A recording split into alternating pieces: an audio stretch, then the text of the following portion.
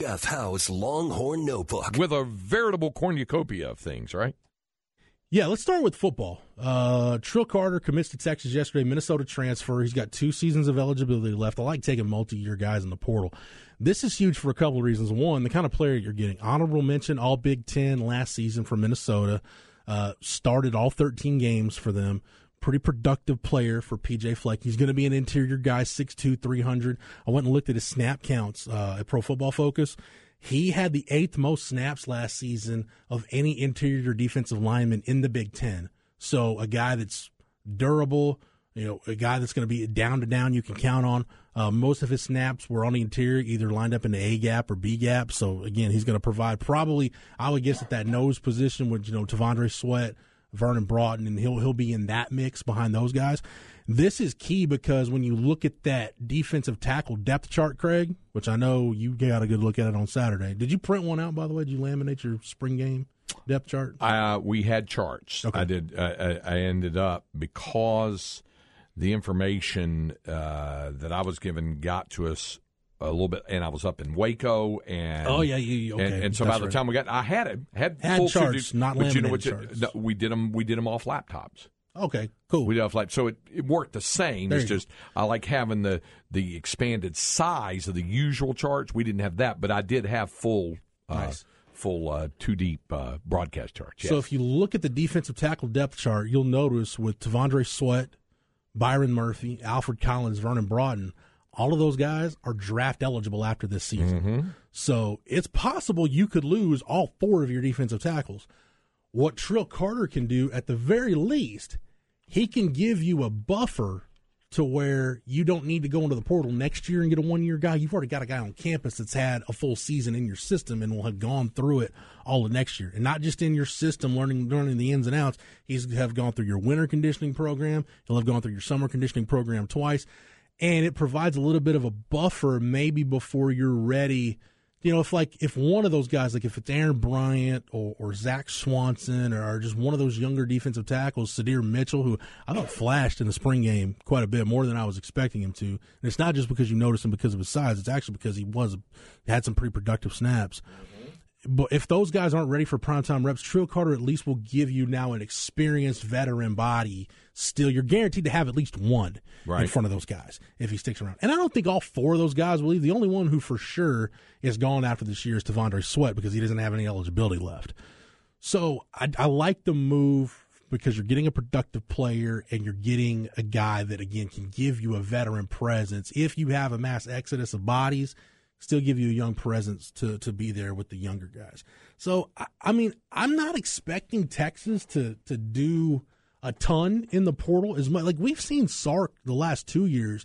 They've been pretty aggressive in the spring edition of the portal. A couple of years ago, they were adding guys late. Keelan Robinson was a late add. I believe Ben Davis was a late add. Ovia Gofu was a mid-year guy. So was Rashawn Thornton. But last year, Ajay Hall was a late ad. Jaleel Billingsley was a late ad. So we've seen them be aggressive with those kind of guys. I think it's for a couple of reasons. One, you're going to have to make some room. And there will be guys that enter the portal this week after their exit meetings with Sark. But unless something unexpected happens, Craig, they don't have a big glaring need in the portal. The one position where you can say, I think there's 2 positions where you can look at them and say, okay, can you go get portal help here? I think one is edge. Just I think if the right guy pops up, just too good to pass up, you got to go make a run at them. And the other one is tight end because I still think that's especially because we didn't get to see Juan Davis in the spring game. What was Juan Davis? Was it a knee injury? I forget. I think it was a knee that kept. It was. Thank you for that.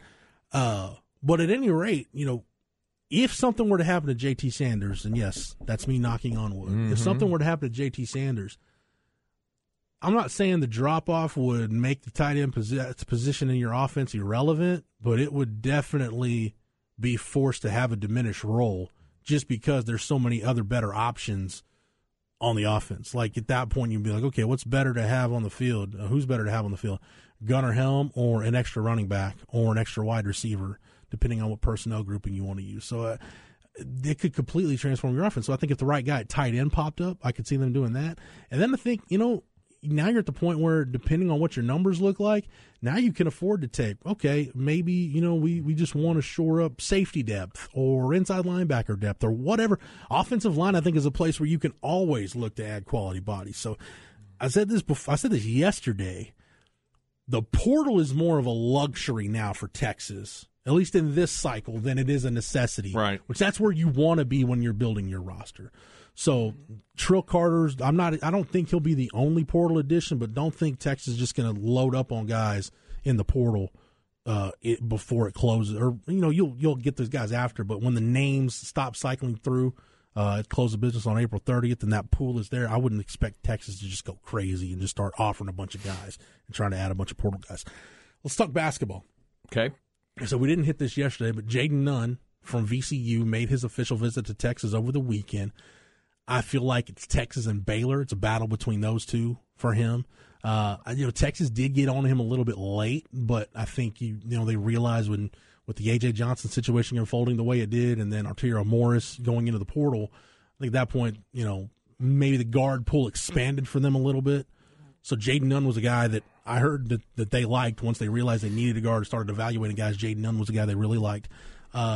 Craig, I don't know how much VCU you watched this year. A little bit. Yeah. I actually did end up watching a little bit of VCU. I'm just a college basketball sicko at times like that, especially on the weekends when there's nothing else going on. I did. I saw 3 or 4 of their games, in fact. Might be the best on-ball defender left in the portal. 6'4", really athletic, average over 9 points a game, steal and a half per game.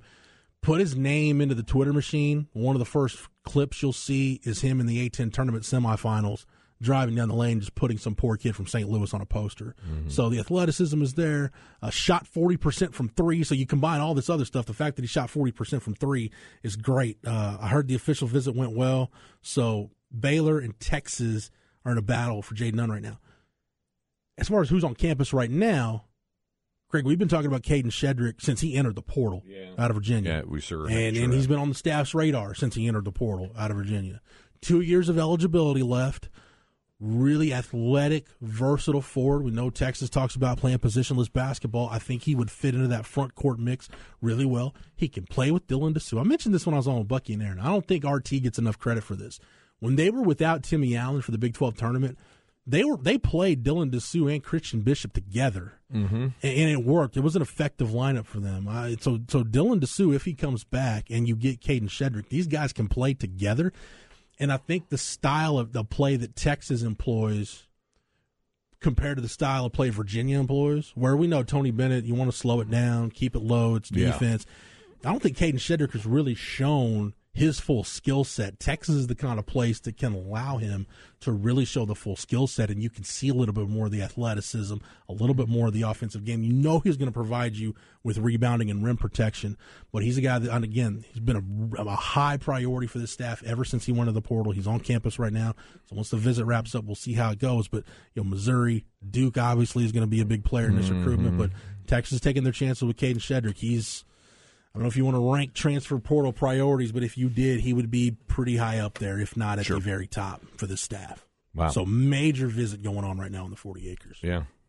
We'll obviously follow that and see how that works. Longhorn baseball has that extra day. When David Pierce was on with us yesterday, and if you didn't hear the conversation, go to our podcast page at hornfm.com, and you can hear that conversation. He let us know they did not stop at Buc-ee's and Temple on the bus ride back home. So he also told us that the what's the best way to describe this? The stinkiest trip that they had that he was ever a part of, where the team did not get a chance to change uniform and then change shower and change, which they did Sunday in Waco. Did that and then bust home. But there, sometimes you don't have that opportunity. In some cases, you don't have that luxury. Jim Schlossnagle, when we were over there at the game at College Station when Texas won back in the end of March, was down on the field. David and I were talking with Schloss, and he was talking about they had just come back from Tennessee, and he goes, we couldn't even you couldn't even take showers because he said it was 2 parts. One, because Thompson Bowling Arena, the basketball arena which was nearby, was being used for something else, so they couldn't use that. That was option one. really that's optional. Was it being used for the women's NCAA tournament? Because that was the same weekend, I think. It was on beyond that now because they were on to the Sweet 16 week. Okay. That week, I believe. Yeah, it was. That was the Sweet 16 weekend. Was it? Okay. Coming in because I came straight back from Kansas City and then went on from there. So I don't know. But there was something else going on. It might have been football related, but they didn't have access to it. And then I'll get some monster truck rally. And then apparently there are some showers available and some kind of adjunct locker room thing at Lindsey Nelson Field at the ballpark there, but he said it was like a spigot in a public park. And he just kind of said, "Come on, fellas, we're going home." And they all flew home and they were all on a charter, but they flew straight back to Easterwood Field there in College Station. Cameron, what was that bus ride you were telling us about? That's stinky. It's pretty bad. Summer League baseball. Like 17 hours or something. Yeah, from Boise, Idaho to Spearfish, South Dakota. So about 12 hours. Wow. Just all throughout the night. Yeah. I drove one of those 15-passenger vans with a group of like 7 guys back in the concert vending days from Las Vegas to Boise. That was 15 hours. But we were all clean. I mean, it was the next morning when we left after concert, and I drove it all 15 hours up there, dude. It was a long, long drive. But so, Cam, was this during the summer? Oh, yeah. All right, so it just smelled like sunscreen and a laundry hamper. We made sure that we had Febreze, so we were in the back and just not enough Febreze in the state of Idaho to fix that smell. No, we drove up the Febreze sales in the Pacific Northwest. So David Pierce was telling us yesterday the worst one of those types of road trips they had was when he was at Houston as an assistant, and in 2001 they're playing at East Carolina. Jeff Howe's been over to Greenville, North Carolina, so he knows. It's a couple hours, I guess by bus because you can drive it in about 90 minutes. Yeah, hour and a half, something like that. Yeah. So from Raleigh? Yes. So because you flew in and out of RDU, didn't you? I sure did, yeah. And so by the time they bus back, and then they flew back, what did he say, to Dallas? And then the flight got canceled due to weather. So they missed their connecting flight. Yeah. Because of weather, and then they wound up having to bus back down to Houston an additional 4 hours. They got in about 7 o'clock in the morning. He said, it's like 21 hours or something. He said it was like the worst one. He said, you notice I didn't hesitate when he asked me which one. He jumped right to that. Having said all that, he did tell us that probably you can expect the freshman Kobe Minchie to go tomorrow night for Texas when they play Abilene Christian at UFC Dish Falk Field. And probably a good thing it was scheduled because there's a 70% chance of rain today. It looks like it's going to be pretty nasty the rest of the day. Yeah, tomorrow might be okay, though, for that. In fact, it should be okay for that. All right, so there's your Longhorn Notebook.